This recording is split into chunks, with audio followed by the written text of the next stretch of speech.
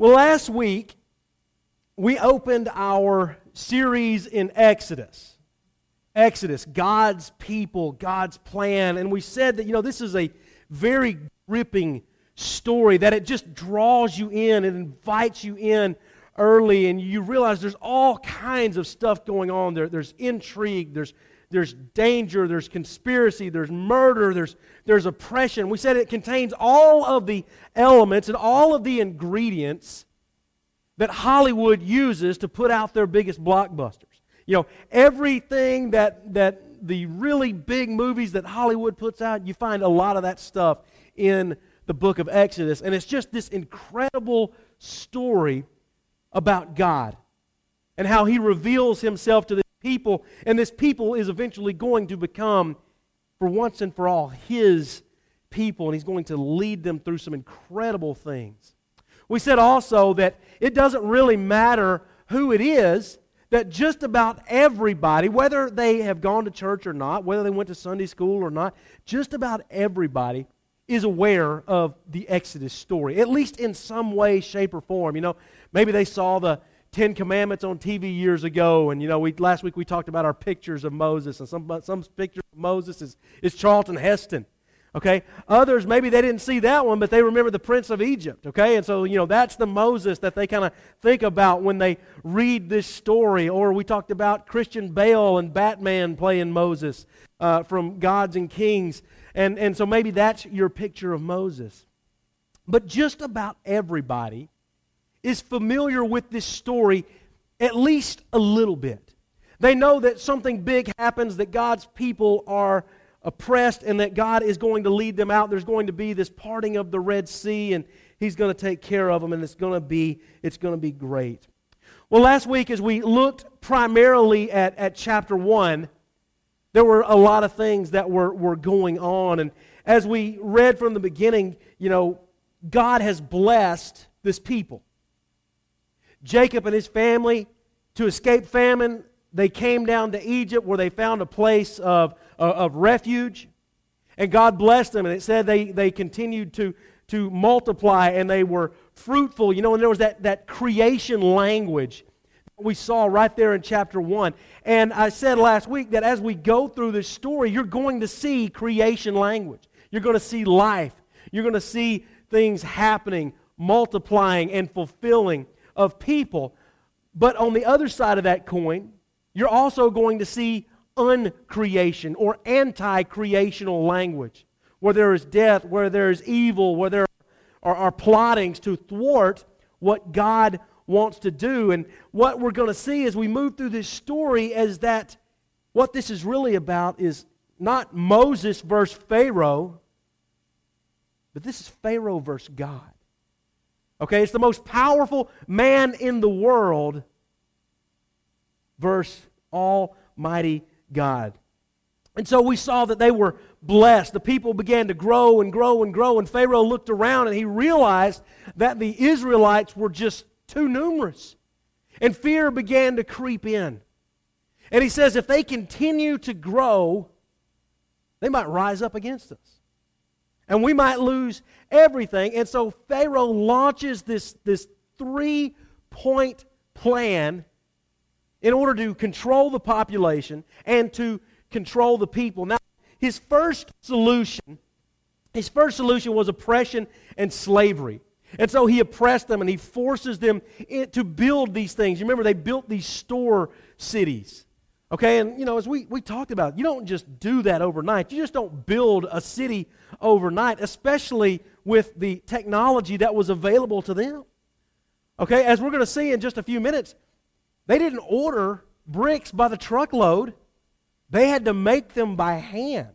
Okay, so this is going to be a long time that they're feeling this oppression, and the result is, even though Pharaoh's trying to control population, he's trying to reduce it, they just kept multiplying. Okay? And so that takes a while. So we see that they spent a good bit of time under that oppression while Pharaoh's trying to work out this plan. Well, he sees that this doesn't work, and so then he kind of finds some assassins, or what he wants and thinks are going to be assassins. And he goes to these Hebrew midwives, and he says, when the women are giving birth, if you see it's a boy, you kill the boy. You can let the girls live, but if it's a boy, you kill them.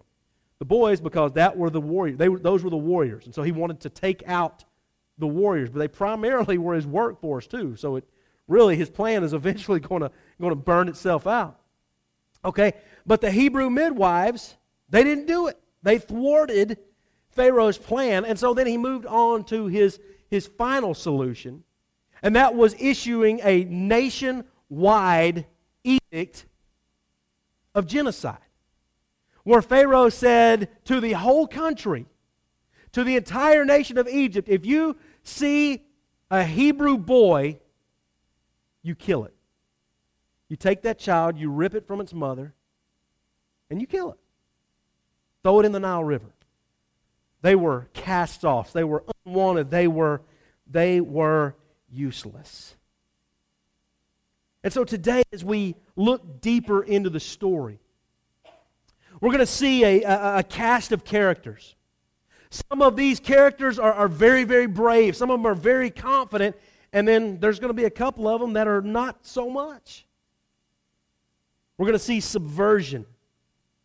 We're going to see today God enter the story. We're going to see a divine call that is followed by a spectacular failure that results in more oppression and more suffering. Yet in all of this, there is still a word from God. To the Hebrews, and believe it or not, there is a word from God to us in this story. Well, so let's start reading together. We're gonna look at chapters 2 through 5 today, and so we're gonna be jumping around a lot. But let's look at the big movements that take place here. So let's begin reading in chapter 2, and let's just start in verse 1. Now a man from the family of Levi married a Levite woman. The woman became pregnant and gave birth to a son. When she saw that he was beautiful, she hid him for 3 months. Now, your version might say when she saw that he was fine. Okay, but it also might mean when she saw that he looked good. Okay, now that's not the comment like, hey, that's a good-looking baby. I mean, because let's be honest, we all think our babies look good, right? Okay, now then, there have been some people who said their babies were ugly. Don't point any fingers in here. I definitely was not one of those. But there have been people that have said that. But it's not just a comment like, oh, look at this baby, so beautiful. This is creation language that we see. Remember back at the beginning when God is creating, you have the two different creations accounts in Genesis 1 and Genesis 2. And when God would finish creating something, what would he would say? He'd look at it and he'd say, it is good, it is fine. This is that same language. So we see the creation language already in the story right here. Moses is born under a death sentence. Remember that. Keep that in mind. He's born under a death sentence. But he's fine. He is a good baby. This is creation language in the midst of uncreation that is happening. Verse 3, but when she could hide him no longer, she got a papyrus basket and she coated it with asphalt and pitch. She placed the child in it and set it among the reeds by the bank in the Nile. Then his sister, and that's important, his sister stood at a distance in order to see what would happen to him. Pharaoh's daughter, important. Pharaoh's daughter went down to bathe at the Nile. And while the servant girls walked along the riverbank, seeing the basket among the reeds, she sent her slave to get it. When she opened it, she saw the child, a little boy crying, and she felt sorry for him and said, this is one of the Hebrew boys. Then his sister said to Pharaoh's daughter, should I go call a woman from the Hebrews to nurse the boy for you? Go, Pharaoh's daughter told her. So the girl went and called the boy's mother. Then Pharaoh's daughter said to her, take this child and nurse him for me, and I will pay your wages. So the woman took the boy and nursed him. When the child grew older, she brought him to Pharaoh's daughter, and he became her son. She named him Moses, because she said, I drew him out of the water. All right, now that's the birth story of Moses. Again, that's one of those things that everybody is familiar with. Okay, we know that Moses was put in a basket. We knew that he was sailed up the Nile just a little bit. And as Pharaoh's daughter is walking along, she sees the basket. She gets it out. There's a Hebrew boy in there. She's crying. And then Miriam, that's the sister, Miriam. Miriam is watching this whole thing take place, and she sees it, and she pops up. She says, hey, I know, you want me to go get somebody? And who does she go get? None other than Moses' mom, Jochebed. Okay? And so Moses' mother not only gets to nurse her son for a little bit longer, but Pharaoh's daughter also says, I'll even pay you for it. Okay, ladies, does that sound like a good deal? Okay, a little incentive there. Okay, so she's getting paid to stay with her child and raise her child. When he's weaned, she took him to the house of Pharaoh. And notice, it is not Moses' mother that names him, but it's Pharaoh's daughter. Okay, Moses is not a Hebrew name. Moses is an Egyptian name. Okay, she named this because I drew him out of water. Okay, so you have this plan that's in effect. Moses is supposed to be dead. Okay, he's born, and his first breath is a breath that is drawn under a sentence of death. Yet you have something that is going on, something subversive, something behind the scenes, something that is working underneath, kind of an underlying current that is flowing here to thwart Pharaoh's plans. It's kind of a holdover from chapter 1. And what it is, you have these four or five women, and I like to refer to them as this, the Woman's Counter Subversion Task Force. Okay, and you see this task force at work right here in chapter 2, and you saw them at work in chapter 1. Going back to chapter 1, you have the midwives, Shiphrah and Puah. They're the ones that were supposed to kill Moses. Okay? They were the ones that were supposed to take those baby boys and kill them as soon as they were giving birth. Okay, well then you have Moses' mother, Jochebed. Okay, and this is her child. She doesn't want to kill this child. So she does something. She makes a choice. She takes a drastic action, and she chooses to hide the baby. Okay? But then she knows this isn't going to work forever. And she continues her plan. She puts him in the basket, sends him up the river. Okay? Up the river, you have Task Force Member 3 waiting there. And who is it? It is none other than Pharaoh's daughter. Okay? And she's waiting. She's down there. She sees the basket. She draws the baby up. She wants to care for this child. Notice, Pharaoh, her father, is vindictive. He is heartless. His goal is to annihilate the Hebrew boys. But what is her reaction? She's compassionate. She wants this child. She feels sorry for this child, and so she draws him out. Now then, let me just make a side note here, because when you watch these movies and you see the Prince of Egypt and all that, and it looks like Pharaoh or the young other Pharaoh's kids, who's going to be the next Pharaoh, and Moses kind of grow up, and it's just them two, and they have run of the whole palace. It wasn't exactly that way. There's a scholar by the name of Nahum Sarna, and he says that Pharaoh had up to 59 daughters. Yeah, that's a lot of daughters, right? A lot of daughters. Okay, 59 Celias, Don. Lord help you. Lord help you. 59 daughters. Okay, so Moses, what Nahum Sarna says is that Moses wouldn't have really had any special standing in the palace. Okay, because there's all these kids that are kind of running around, but yet it's this daughter who finds Moses, draws him out, and is compassionate for him. And then you have task force member number 5, and it is Miriam. Okay, and she's the youngest one. She's sly, She says, hey, she's the one that comes up with the plan. Hey, you want me to get somebody to nurse the baby for you? I'll find somebody. Who does he find? Task force member number 2 takes Moses to his mom.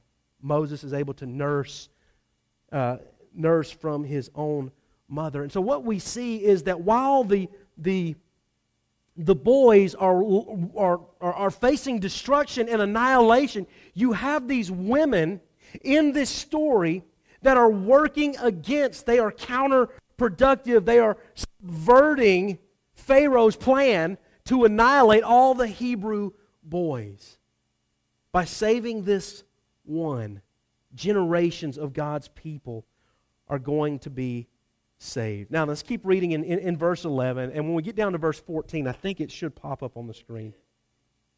Moses grows up, and it says, years later, after Moses had grown up, he went out to his own people, and he observed their forced labor.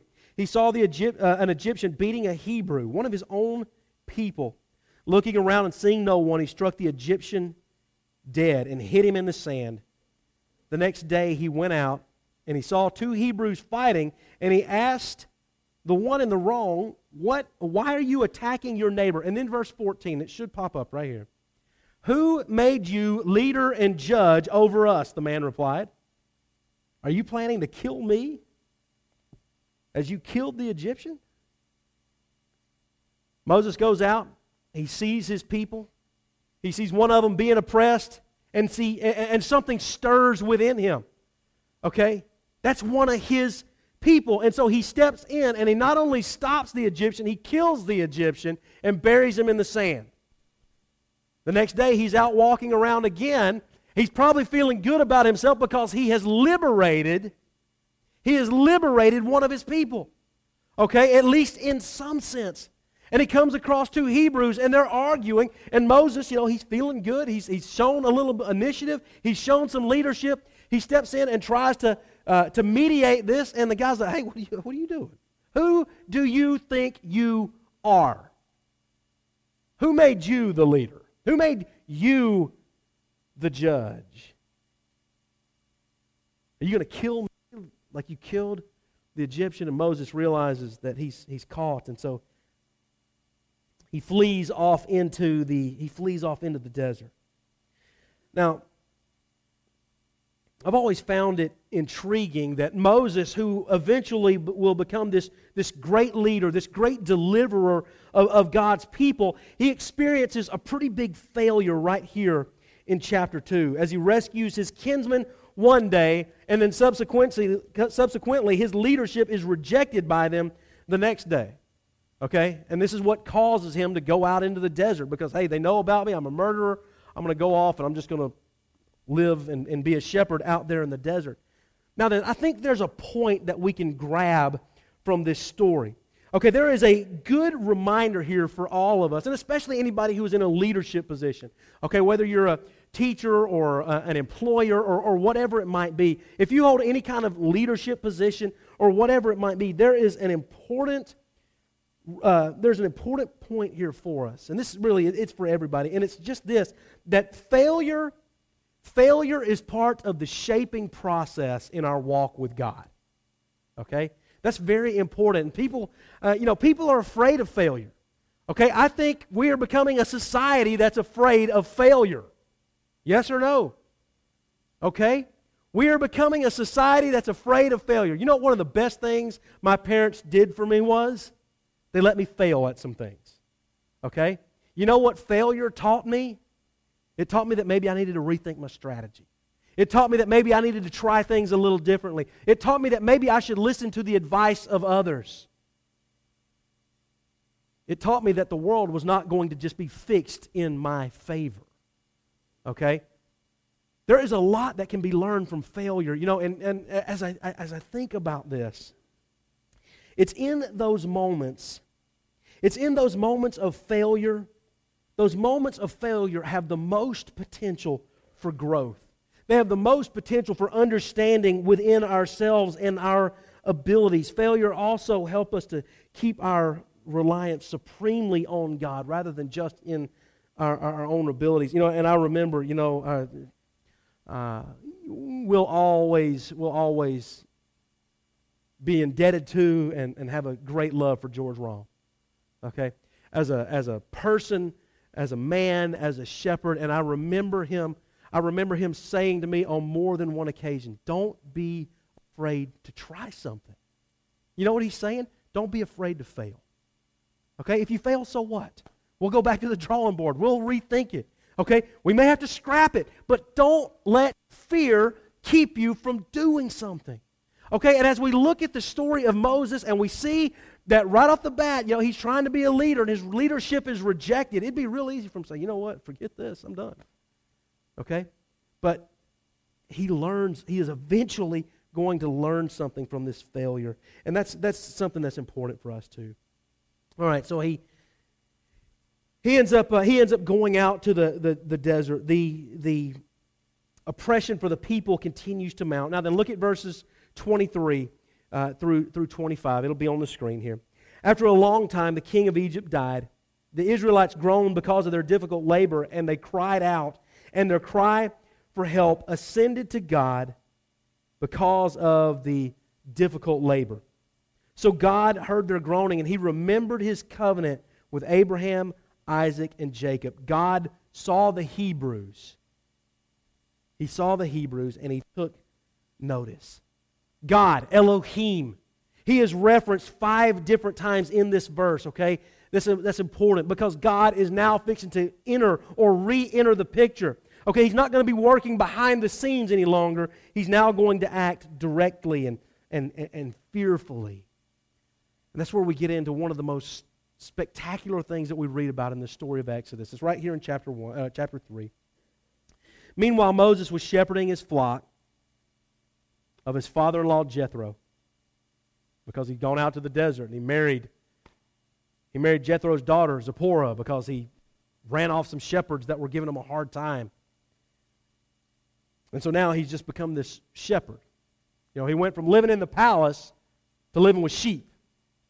Okay, he's had a pretty big life transition. Okay, and so he's just out there and he's tending his father-in-law's sheep. And it says that he led his flock to the far side of the wilderness, and he came to Horeb, the mountain of God. Now then, Horeb goes by another name. Do you know what it is? Mount Sinai. Mount Sinai, where a lot of this is going to culminate as we move through the story. Then the angel of the Lord appeared to him in a flame within a bush. Moses looked and he saw that the bush was on fire, but it was not consumed. So Moses thought, I must go over and look at this remarkable sight. Why isn't the bush burning up? When the Lord saw that Moses had gone over to look, God called out to him from the bush, Moses, Moses. Here I am, he answered. Do not come closer, he said. Take off your sandals, for this place where you are standing is holy ground. Then he continued, I am the God of your father, the God of Abraham, the God of Isaac, and the God of Jacob. And Moses hid his face because he was afraid to look at God. The Lord said, I have observed the misery of my people in Egypt, and I have heard them crying out because of their oppressors, and I know their suffering. The God who has been silent up to this point now reveals himself to Moses. And another good reminder is that, we don't always know what God is up to, right? Yeah? You ever felt like God was silent in your life? But we don't always know what God was up to. And in some scenarios, we might not ever know. A guy named Terence Fretheim, as he's talking about this encounter that Moses has with the burning bush, he says that God shows humility by becoming a messenger himself, a personal element in the divine address. Very early in the redemption of mankind, we see a foreshadowing of what Jesus will eventually do as he will leave heaven for the sake of all. So you have God speaking to Moses, interacting with his creation, with his creature Moses, and he begins speaking to him out of this bush. Moses' initial encounter with this bush is curiosity. Okay, it's curiosity that draws him to it, but Pete Enns says that he's getting a crash course in holy etiquette because his curiosity soon turns into a reverential respect as he turns away because he's not holy, he's not good enough to look at this. But it's then that he learns the true identity, the true nature of this messenger. It is I am. The one you've heard about. I'm the God of your ancestors. I'm the God of your very own father. And so then God introduces himself. And you have all of these things that begin to happen. God introduces himself and he tells Moses what he is about to do. Look at verses 9 and 10. The Israelites' cry has come up to me. And I've also seen the way the Egyptians are oppressing them. Therefore, go, I'm sending you to Pharaoh that you may lead my people, the Israelites, out of Egypt. Can you imagine what that moment was like for Moses? He's out there in the desert. He's been out there a long time. This is not like he was in Egypt one day and like 2 weeks later he's just tending the sheep and runs across the burning bush. He's out there for a long time. Okay? And he's out there and he's just, he's thinking about sheep. Thinking about sheep. Probably doesn't require a whole lot to think about sheep. Okay, stay with the pack. Don't die. Don't fall down. Okay? There's not a whole lot going on in his life at this moment. He lived in the palace. He grew up raised in the palace, but now he's just looking at sheep all day long. And he finds himself in front of this bush that is on fire, yet it's not being burned up. And anybody would want to go and check that out, and he does. And it's there that Moses hears this voice, and it's not just any voice, but it's the voice of God. He says, I'm the one you've heard about. And guess what? I have heard the cries of my people. And guess what? I'm going to free them. And guess what, Moses? Can you imagine at this point, Moses is like, yeah, God, go free them. They need it. I tried. They didn't want to listen to me. Go, God. You go free those people. Guess what, Moses? You are going to be the one that's going to go do it. Say, what? Wait a minute, God. Wait. I already tried that. Okay? You remember back several years ago? I already tried that. They don't want me. That's why I'm out here. That's why I'm looking at sheep all day. But God says, Moses, you are the one. You are the one that are going to go and lead my people. And what follows is one of my favorite parts of this story because we see the human frailty in Moses. And it's all of these excuses. And we've talked about his excuses. And there's 2 or 3 excuses. And then there's just a couple of things where he's just absolutely going to refuse not to do it. But he's offering these reasons to God for why he's not the man for the job. And you read there in chapter 3, starting around verse 8, all the way into chapter 4, around verse 13, and you see these different reasons. Okay? And every one of them, it's why Moses isn't fit to go and stand before Pharaoh and say, let the people go. But these excuses, they're bound up in inadequacy. Okay, he says, who am I that I should go to Pharaoh? That's one of the things that he's going to say to God. Okay, so he's inadequate about who he is. Okay, then he pleads ignorance.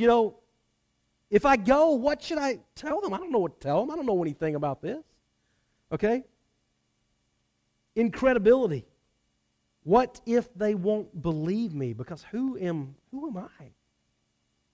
Okay, and then it gets into other things because he's kind of grasping at straws, like his inarticulateness. And he says, what am I going to do? I've never been eloquent. I'm slow of speech. I'm slow of tongue. And then finally it just comes down to insubordination where he says, please send somebody else.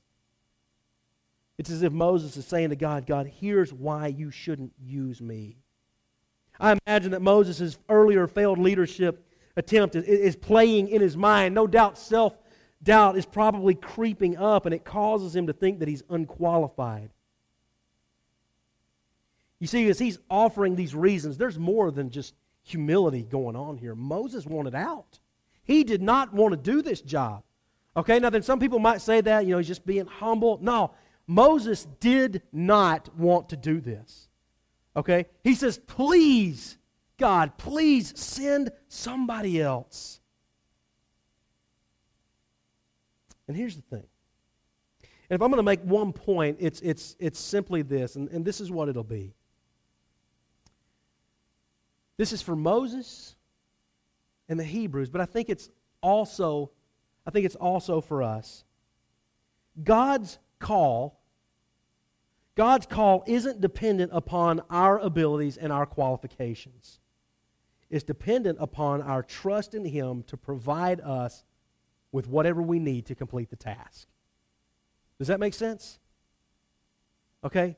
God's call, if God calls you to something, if you feel like He's leading you somewhere, that He's wanting you to do something, okay, it's easy to question that call, okay? We see it happen in Moses, okay? He's questioning, okay? Now, chances are pretty good you're not going to get a call like Moses, okay? But God is probably going to call you to something, okay? And you might come up with all the reasons why you don't do it. Now, then that call may come in the form of a person, somebody coming and asking you to do something, somebody pointing out something in your life that maybe, you might be pretty good at. Okay, but here's the thing. Our call, or God's call, has nothing to do with our abilities. Okay? Our call, God's call, is completely dependent upon our trust in Him. Okay, it's that old saying that God doesn't call the qualified, He qualifies those that He calls. Does that make sense? So if God calls you to something and you feel that self-doubt creeping in, number one, that is from Satan. That's from the evil one. He's trying to get you to not answer that call. But if you're sure that God has placed this on your heart, then you can also be sure that God is going to provide whatever it is that you need to answer that call. All right, so let's move on. Chapter 5. Chapter 4 kind of ends with a really strange story where God either tries to kill Moses or He tries to kill one of his sons. It's kind of odd as to which one it is and why it happens and why it's right here in this story. It just doesn't make a whole lot of sense. But finally, he teams up with Moses teams up with Aaron, and they head off to go tell the most powerful man in the world. They're going to go tell the most powerful man in the world who is hell-bent on destruction and annihilation. They're going to go tell him what's up. They're going to go tell him, let the people go. Look at chapter 5, verse 1. Later, Moses and Aaron, they went in, and they said to Pharaoh, "This is what the Lord, the God of Israel, says, let my people go, so that they may hold a festival for me in the wilderness." But Pharaoh responded, "Who is the Lord that I should obey him by letting Israel go? I don't know that Lord. What's more, I'll not let Israel go." Then they answered, "The God of the Hebrews has met with us. Please let us go on a 3-day trip into the wilderness so that we may sacrifice to the Lord our God, or else He may strike us with plague or sword." The king of Egypt said to them, "Moses and Aaron, why are you causing the people to neglect their work? Get to your labors." Pharaoh also said, "Look, the people of the land are numerous, and you would stop them from working?" That day Pharaoh commanded the overseers of the people, as well as their foremen, "Don't continue to supply the people with straw for making bricks as before. They must go and gather straw for themselves, but require the same quota of bricks from them as they were making before. Do not reduce it, for they are slackers. That is why they are crying out, 'Let us go and sacrifice to our God.' Impose heavier work on the men.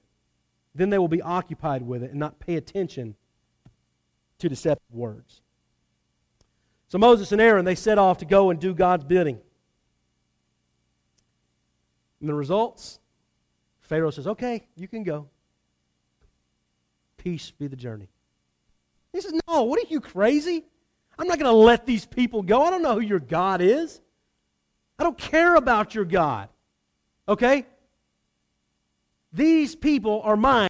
They are going to work." And then to make matters worse, he doesn't just let them go. He goes to the taskmasters and he says, "Make their job more difficult. You were providing the straw for the bricks. Now let them go get their own straw." So they recognize the foolishness of this stuff. Okay, so they see that Pharaoh is in charge, not Moses or Aaron or this God that they speak of. And so matters just become worse.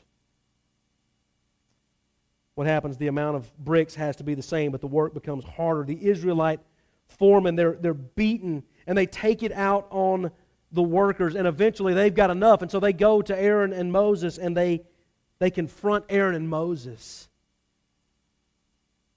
And then you have this exchange at the end of the chapter. Verse 22.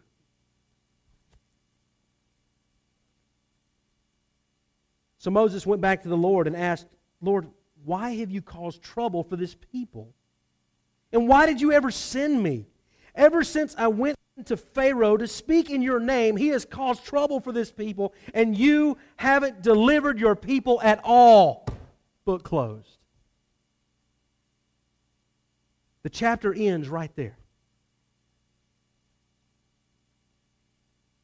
Moses goes in and he says, God, what are you doing? You called me to this task. You sent me to stand before Pharaoh. I went. I told him what you wanted. You didn't deliver your people. You made things worse for them. He brings his complaint to God, and that's, it reminds us of some of the Psalms, and I think that's why Psalm 88 was so appropriate this morning, because it's a psalm of lament. It's a psalm of complaint. And that psalm is different from any of the other lament psalms, because all of the other ones, they sort of have this confidence that they close out with. But Psalm 88, I don't know if you noticed, it doesn't. It sort of ends like, hey, darkness is my only companion. God is being told by Moses that you said you would help, but you didn't.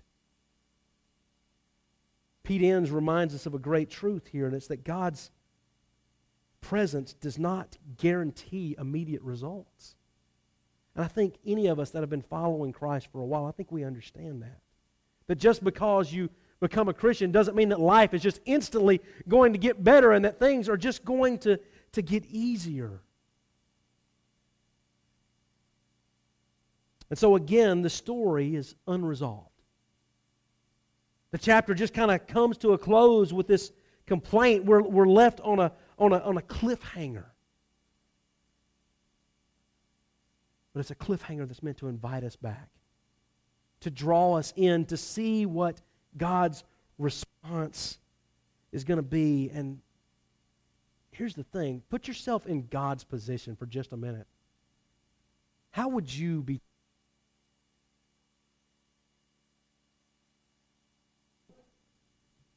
Destroy Moses. That's one option.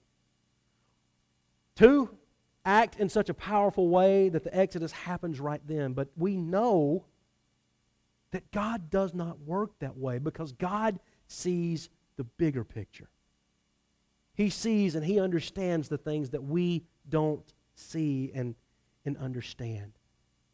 And so again, we're brought back to the same spot where we were last week of trusting in God. Even though we don't know where He may lead us, even though we don't know the end of the story, it is about trusting in God. Trusting that God will prevail. So how is this a word from God to us? How can we gain from this story? Very quickly, I see six things. The first is that God's plan will always be attacked. Okay, there's always going to be opposition to God's plan. But unlike Moses and unlike the Hebrews, we have the advantage of being able to look back in history. And so we know how this story ends, and we know that God prevails. God will prevail. 2, God always provided a deliverer or a savior for His people. In the Exodus story, it was Moses. For us, it's Jesus. God provides a deliverer. He provides a Savior in Jesus Christ, who died to take away our sins so that we can live forever. 3, we serve a God who reveals Himself to us, and not only that, He comes down and He meets us at our level. You know, as we've been studying these different religions from around the world, we've seen that there are many gods that people think about, and a lot of these gods are very impersonal. Our God is not that. Our God comes down to where we are. Our God left heaven and came to earth. And I don't know about you, and hear me on this. That's a God worth following. A God that leaves the perfection of heaven to come down to the brokenness of earth. The fourth thing, God works through our human frailty. So don't let those things, those where you feel inadequate, don't let those things become a debilitating excuse for why you can't answer God's call, because God will provide. Number 5, God can deal with our hard questions and complaints. Okay? Moses comes in and blasts God for his apparent lack of activity. And God can take it. God has a big shoulder. God can deal with our complaints. You know, I had somebody tell me one time, you can't ever question God. You know what? You read the Bible, and the writers of the Bible say differently. Okay? Moses just came in with a hard, difficult complaint to God. God has big shoulders. If you got stuff going on in your life and you don't understand it, instead of complaining to everybody else, complain to God. Take it to Him. Tell Him what's wrong. Tell Him where you see injustice. Tell Him where you see pain. Tell Him where you see hurt and brokenness and unfairness in the world. Take it to God, because God has a big shoulder. And not only does He have a big shoulder, God is patient, and God is loving, and God is kind. Number 6, when He calls, it does not guarantee immediate success. And so there's a reminder there, and there's a truth there, and it's that as we live this, or if you want to use the metaphor of a race, that faith is a marathon. Faith is not a sprint. There's not going to be immediate, just complete success. Now, there might be some, but it's a long journey, and we have to pace ourselves. We have to trust God in the midst of that.